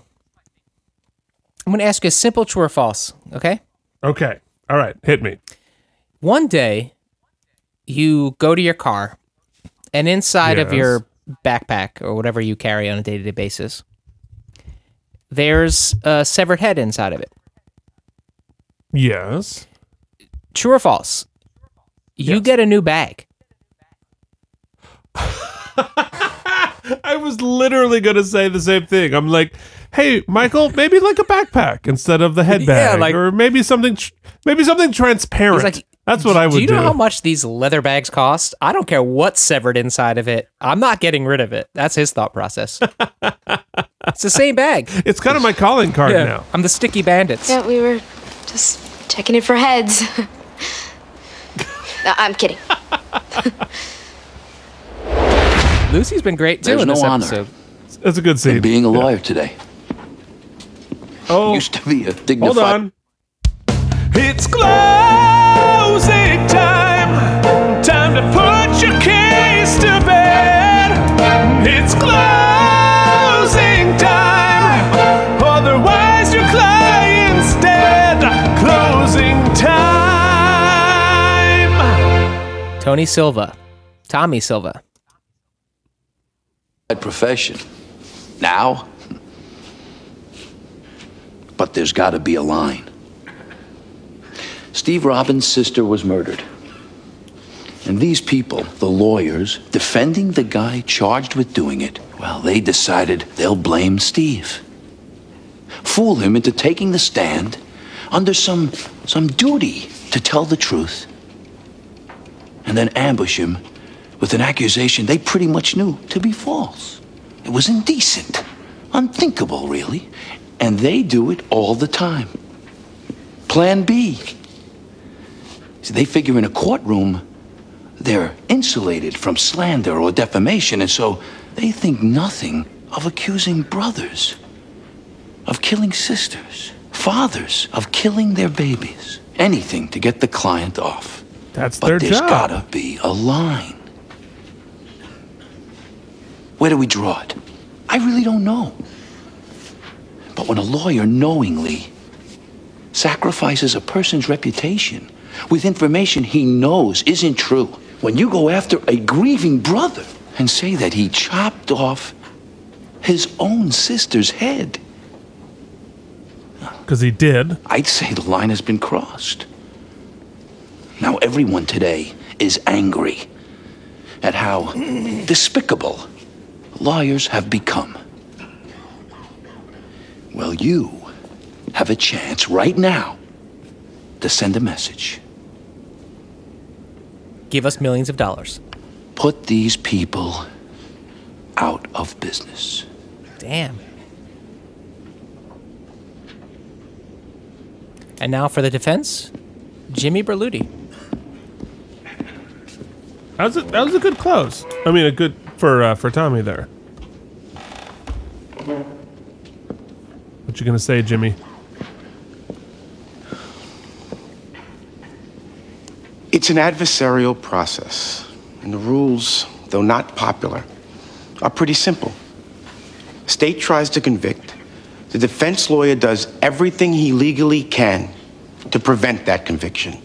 Not almost everything he can. Everything. It's not a choice. And if in the mind of the lawyer, pointing a finger at the brother of the victim can secure an acquittal, truth is, he has no right not to, unless he knows for a fact it's a lie, which here they didn't. The system doesn't work if the lawyer says, hey, in this case, I'll do whatever I can. In that case, I won't. You do whatever you can in every single case. Defense lawyers cling to that rule. It's the only way they can survive. Sometimes they retreat so far inside that principle they can seem almost inhuman.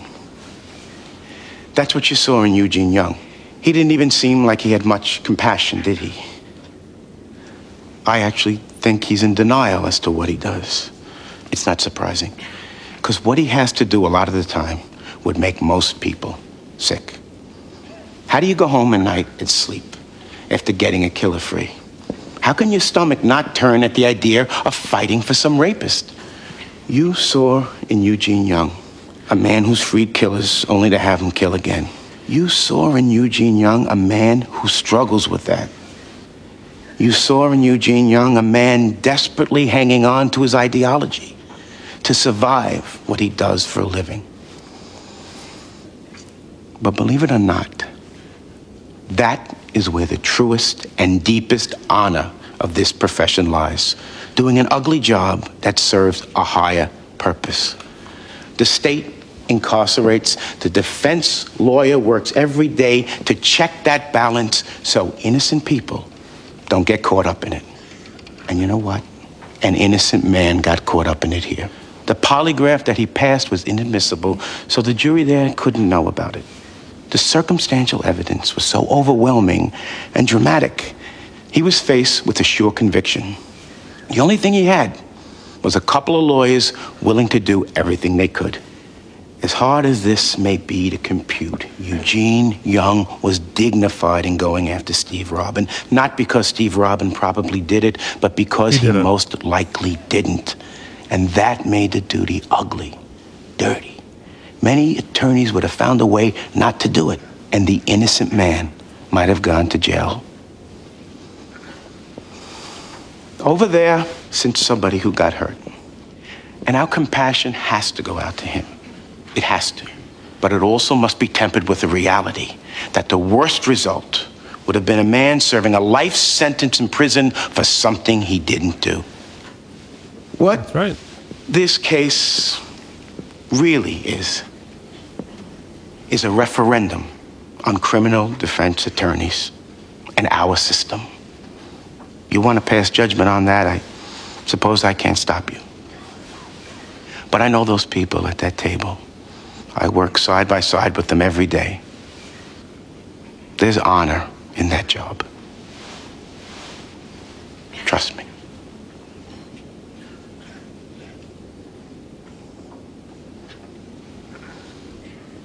Yeah.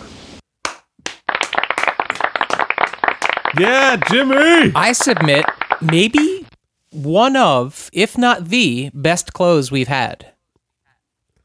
It's definitely up there. Yeah. And it's sort of a close, because like, what is this whole show at this point been? A referendum on defense attorneys.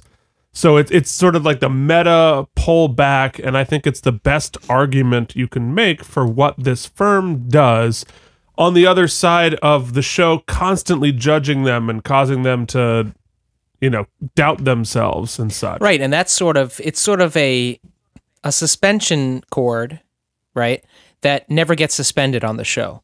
They constantly end a lot of episodes with like a sus 4, and it just rings out. It never gets resolved. Right, and here, finally... Drop that 4 to a 3, bitch! Wow, we really went to a place... And they allow Jimmy to do it, which is really interesting as sort of the quote-unquote simpleton of the group. Yeah, well, like I said, it's a Jimmy's a dummy until he's a genius episode. Until next episode. He'll be a dummy next episode, don't worry.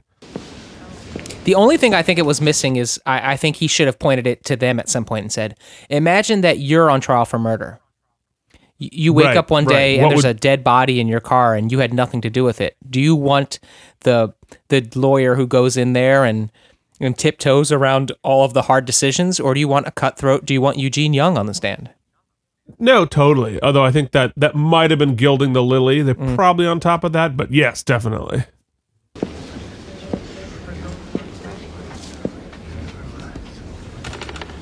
I thought they'd faded to black, but Jimmy just walked in front of the camera.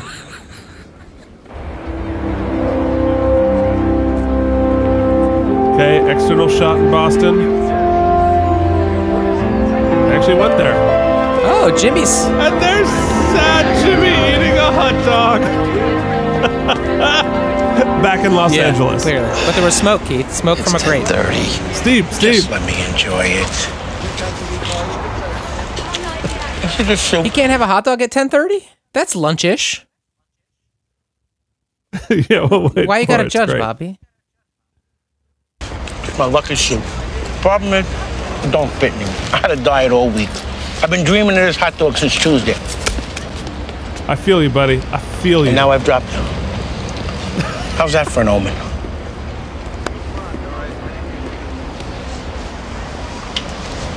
Thank you for letting me do it. It was a self-serving decision. Nothing to help you. I know. That's what... Spent my whole life thinking I'm not good enough. Sometimes... If we lose, you'll at least know your whole life. You've been right. Whoa. That's something Jury's I would coming say. back. What? In an hour? It's Friday. What? It's Christmas. The jury came What does back it? so What does it early? mean?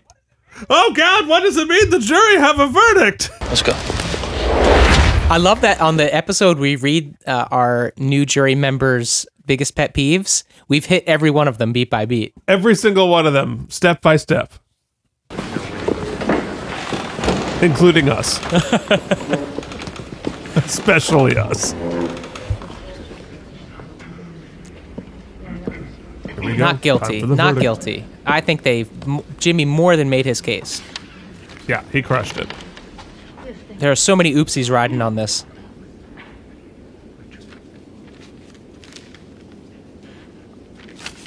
Not a single cough from the gallery. I'll do it. The jury has reached its verdict.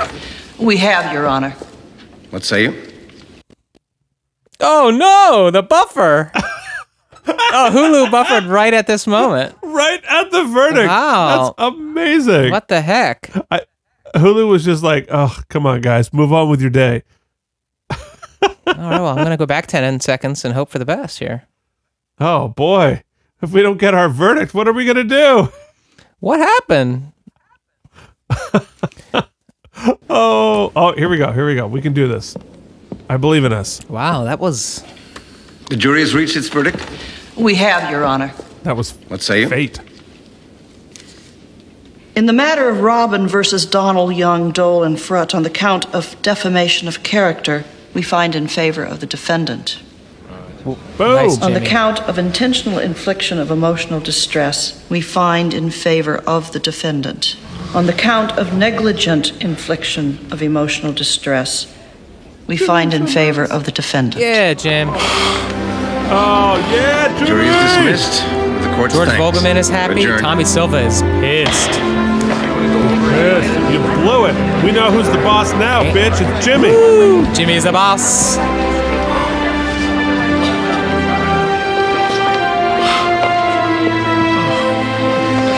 Great job.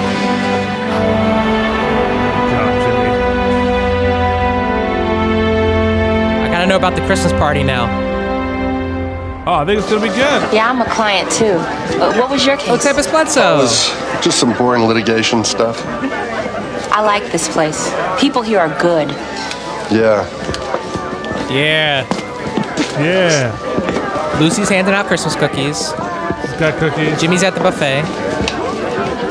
Yeah, get it, Jimmy. You deserve it. Listen, Approaching Eugene. we okay? You and me. Yeah. We're okay. Jimmy. Good closeout. Yeah. Aaron Neville's playing. They licensed some music for this one. So we're still in business. Yeah. Bobby and Lindsay are in the office Still alone by the partners, fax unless machine. you're thinking of leaving. What? Helen said so. Jesus, there's moles everywhere. I'm not going anywhere. Yeah, I should be honest about... I don't mean to be cold. I mean, it's not that I'm not interested. But I just know that it's not right, and for once, I'm going with my head. Oh, yeah, Lindsay. You and your heart. You've been so out of control. What's that supposed to mean? Nothing. It means you're right. I'm going with your head, too. I don't care if you're fucking. They're gonna kiss. This is it. Get in it. Get Definitely. it. Get it. Oh shit. Guys, it's getting intense, and here we go. And they're kissing. For the record, I do care. I like it. And Lucy is looking through the blinds. And Lucy's watching. Really exchanging fluids with that one. Come on, Lucy. You and I haven't really got to know each other they gonna make yet, out? So maybe we should just take this time. Hi. I'd watch that. Hi. You know you're standing under the mistletoe? Do not kiss George Vogelman. You know the saying, George. Once you've seen a man holding a severed head, it's hard to look at him again sexually. Best line of the show. He got jimmied hard. You sure did. Oh, Lucy. Oh, Lucy's got a boy. Tempest has got a guy. Uh-oh. Oh, Eleanor's dancing with Michael Mox. He sued her for breaking up with him. And now they're dancing. Ooh. Helen's got a dude. She's got a hot extra. Yeah. Eugene and Rebecca D. Rebecca and Eugene are dancing. And Jimmy's by the manger. Now, I would just like to point out, guys, do yourself a favor, hop onto Hulu and watch this last shot. It's a tracking shot through the whole office. And what they've done, they have separated the races completely. Yeah. There's a white couple, there's a black couple, there's an Asian couple, but don't worry, somewhere a teenage Stephen Miller is getting his Christmas wish. All the races are separated and not allowed to dance with each other. But, you know, they also have the manger right next to the Hanukkah menorah, so look at that. That's true. That's true. All right, fair enough. 'Cause I'll be happy Christmas once again. Good job, Jimmy. Yeah. Oh, wow.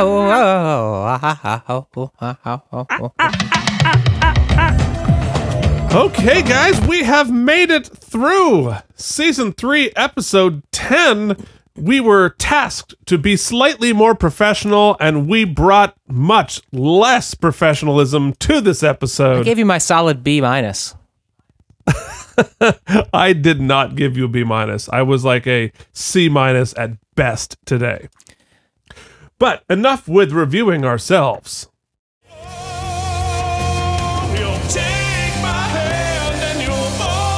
Hey, guess what? I made an album. I know, based on my level of competence in this podcast, it seems unlikely. But I totally did. It's called Momentum by me, Keith Varney. It's a collection of tunes I've had sitting around that I thought deserved a home. So I collaborated with Adele to make this record. To be clear, that's a Dell computer, not Adele.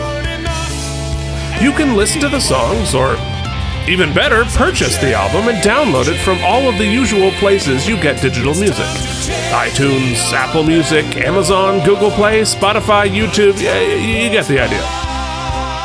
That's Momentum by Keith Varney.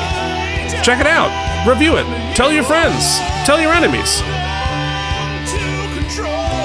I like to imagine it's playing in Lucy's headphones every time she's in the office. She seems moody enough. All right, enough of that. Back to Keith and Mike.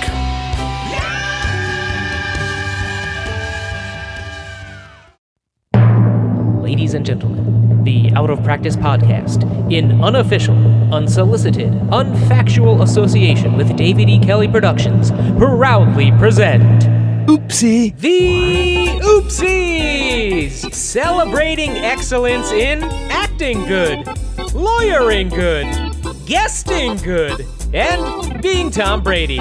Not to mention, this is where we rate the episode and stuff. Now, here are your hosts, Keith and Mike. What the hell are the Oopsies?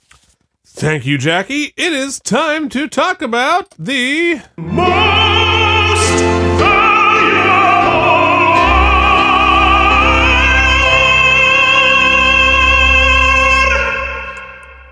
doesn't even warrant conversation. Absolutely stellar, top to bottom, crushing it is Jimmy Berluti. How could we give it to anyone else? We can't. We can't. It would be wrong for us even to discuss it. Congratulations, Jimmy Berluti, on your giant victory. Hopefully, please, for the love of God, putting to bed the headless case. Oh my God. Yeah. So many cases we can be done with. Now it's time for... Already famous cause you've been on TV, getting a paycheck. Or the first entry on your IMDb. Way to go, and you're the best guest actor. You are the best guest actor. You are the best guest actor on the episode.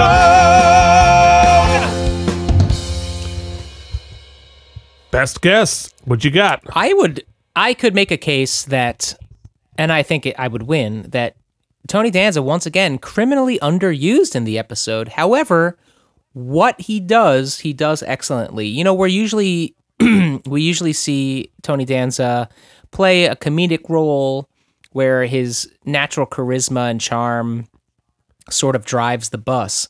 Here, he plays more of an antagonistic character, and I think does so with that same deft touch. His charisma makes him not seem like such a D, and they've written him well in that he's not really going after them personally. He's just trying to get that cash money from his client.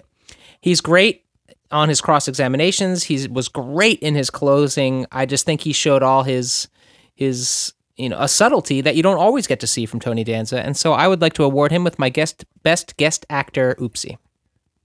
Yeah, no, I totally agree. And it's cool to see Tony Danza sort of playing it straight. And you're right, like he's so charismatic that even though he's our opponent here, he can pretty much say anything and we're still going to like him. But Kelly did put a lot of effort into making him a three-dimensional, sympathetic adversary, almost to the point where I feel like maybe they were wondering like how the ratings were going and like, hey, if Tony were to join the team, he wouldn't be an unwelcome addition. Like a tryout? Like a little tryout, although at this point the ratings had started to soar because they were winning Emmy after Emmy after Emmy. But yeah, I mean, he would have been a welcome addition to the cast, but he didn't. But he does get his oopsie for best guest actor from both of us. Congratulations, Tony Danza.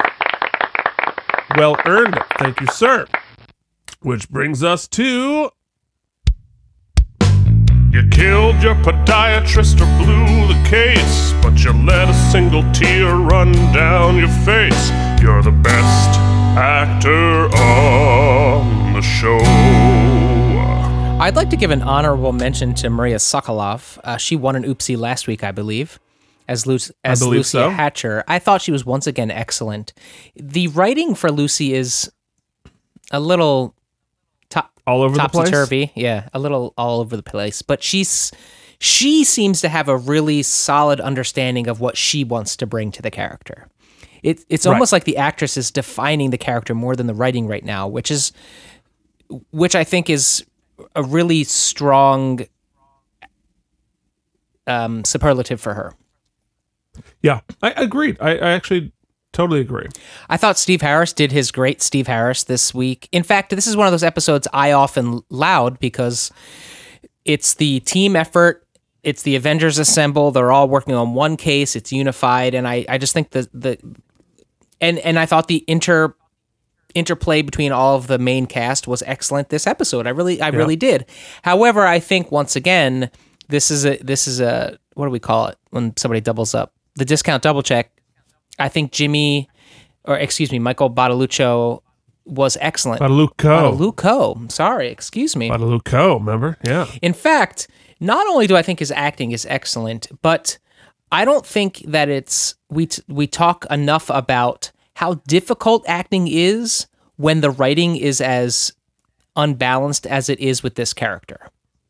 He's a dum-dum on one episode, many episodes, and then he's constantly defending himself in other episodes. And then an episode like this, he has to play it. He's got his shit together.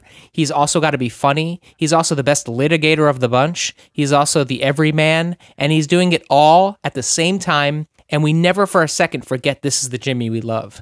So I think that he really, maybe even more so than an episode where it's written really well, like the death penalty episode, which he also won an Oopsie for.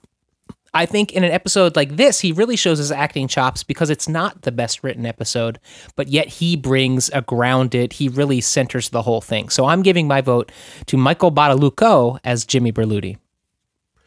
Yeah, I second everything you just said. And, I think the only thing I would add, I think that Michael Badalucco might be the most watchable actor on the show, in the sense that, like, I could watch that character just eating a sandwich forever. Eating a hot dog with sauerkraut? Eating a hot dog, because, like, a lot of the other actors can be very, very flashy. It can, like, bring it home, and this intensity and this fire and this whatever. And, but I just think Michael Badalucco I would love to get a hot dog with Michael Badalucco. It seems like the blurring of the character and the person feels very, very natural. So anyway, congratulations, Michael Badalucco. Way to crush this episode, sir. Starting out as the dum-dum, ending as the genius, fulfilling the prophecy that is a Jimmy episode, but still very entertaining. Okay. I was going to say he single-handedly basically saved the firm this episode. He sure did. So does he get his due? Is he get to be a partner yet? Or how much longer do we have to wait for that? Yeah, I think it might be time, guys. It might be time to give Jimmy a piece of the hot dog pie. All right, next. The Tom Brady Award for being Tom Brady. Now, I have a question about Mr. Tom Brady. What do you think the odds that tomorrow's game is his last regular season game as a Patriot? As either a Patriot or in general? I don't think he retires. No way. You don't think so? Well, I mean, wait, that doesn't. They're in the playoffs. Oh, last regular season game. It depends. I guess that I can't answer that question until we see how they do in the playoffs. I think if they get wiped out in the first round, then it's an embarrassing loss. I don't think Tom wants to go that way. So I don't think I don't think he retires. Does he leave the Patriots? I think there's an argument that says he does. I don't see him ever playing for another team. I don't see him ever playing for another coach. I think he and Belichick are pretty much together. But interesting. More importantly, will he ever write us another email? That is a good question. That is it. But I will have you know that even if he has stopped listening to the episodes at all, he stopped writing in, the award's still going to Tom Brady, because Tom Brady, listening or not, playing or not, exists as Tom Brady. Now, Keith, last week I mentioned the bylaws, and I took a look at those bylaws that we have written so professionally and legally. Of course. Yeah, we got notarized. I forgot that we do have a season out, which means that should Tom Brady shit the bed in the playoffs, and should he continue his obstinance when it comes to obstinance and abstinence, both of those things, when it comes to writing to us, both of which are wise. At the end of the season, we can change the bylaws and or just do away with the oopsie altogether. Or we can continue to give it to Eli Manning, because Eli shows up Every single. I don't know. Lamar Jackson and Patrick Mahomes both are making a strong case to be the next Tom Brady as well. Oh Too my much God, sports they're ball. amazing. Moving on. All right, sports ball. All right, congratulations to Tom Brady, the Tom Brady Award. All right. Ladies and gentlemen, it is time to announce how many spare tires this episode gets. I thought it was all right, but you all week have been telling me how bonkers it is. So I want to defer to you and let you state your case before I weigh in. Oh, yeah. Well, I actually didn't mean the episode was bonkers. But anyway, I do really enjoy the closings in this episode. It feels... it's a very uneven episode. I think the C story of the Bobby Lindsay, I'm well on record. I sang into the record that I don't care and I'm not interested at all. But it was only peppered in a little bit here and there. I really liked both closings. I liked that Jimmy crushed it, but he had a very viable opponent. I thought that was interestingly argued and answered a lot of my questions about like what is the law here. I thought that was well done. I loved the little beat with George in the bag and the head. That was fun. You know, and the whole Lucy thing, like it's so funny. They almost broke the fourth wall and like, I just arrived here and I know I'm the new kid on the block and nobody likes me, but like, I hope you give me a chance. Like that's about the character and the actress joining the show. If the whole episode had been on the level of Jimmy's performance, I'd give it like an 8.5. I think it's better than your average episode. So I'm going to give it a 7.75 spare tires. I think it shoots itself in the foot. I agree with you. I thought the back half was pretty great. I even thought the Christmas party resolution was pretty good. I didn't really read as much racial overtones into it as you, but you just look at it. If every one of our characters had to have a couple of the same race, and there was an Asian couple in there just for fun. However, what I think it shoots itself in the foot because even though I've been on record as stating I like when we continue cases week to week, we sort of have a running through line or an arc, they have to lead to a exciting finale. And while I thought this episode was great and I thought the litigation in court was great, it didn't warrant it taking 4 episodes to get there. The build, which was a pretty weak build, didn't quite... And then they built this conflict between Eugene and Jimmy that seemed a little forced and unnecessary. Eugene's too good. Yeah, he's too good to not understand the tactic, and they're too good as a team to not have discussed it.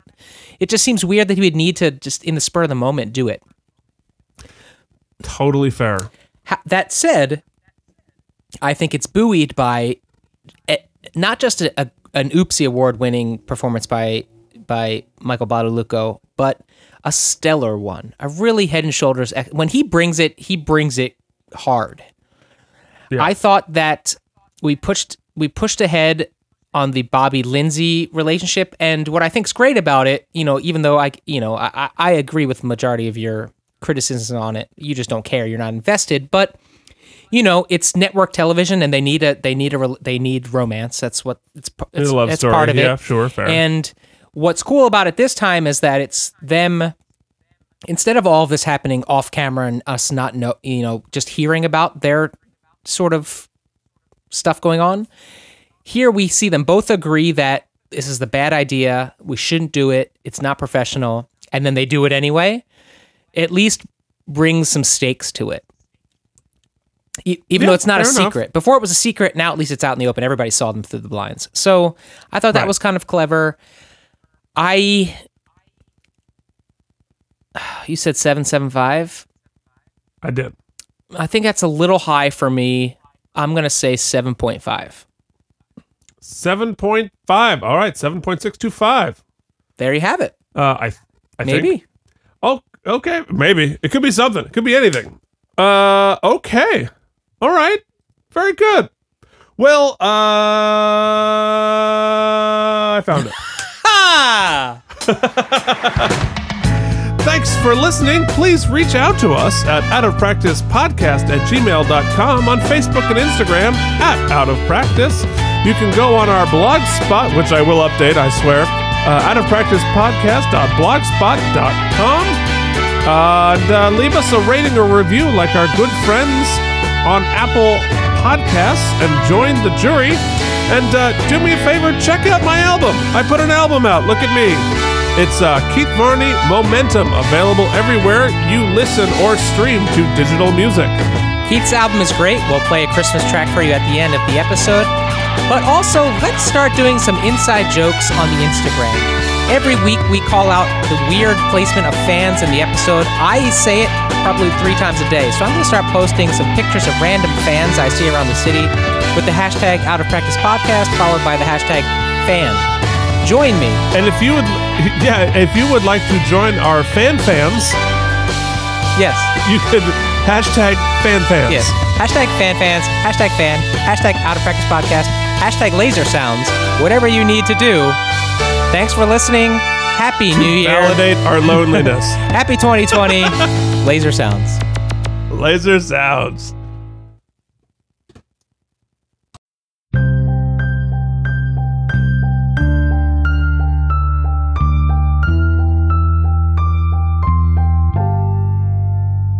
It's a snowy Christmas morning. Another log goes on the fire. Maxwell's brewing in my childhood coffee pot. Mom sets out a dish while Dad turns on the light. I make my Christmas wish this holy night. Just get me to drunk. Just get me to drunk. It may be morning at home, but in the town of Bethlehem, it's 5 o'clock in the manger. Just get me to drunk.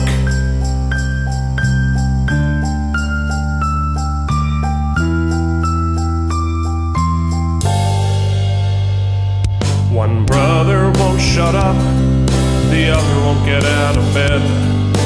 Grandma's still complaining about what my uncle said. Dad is still reminding us about Mom's affair.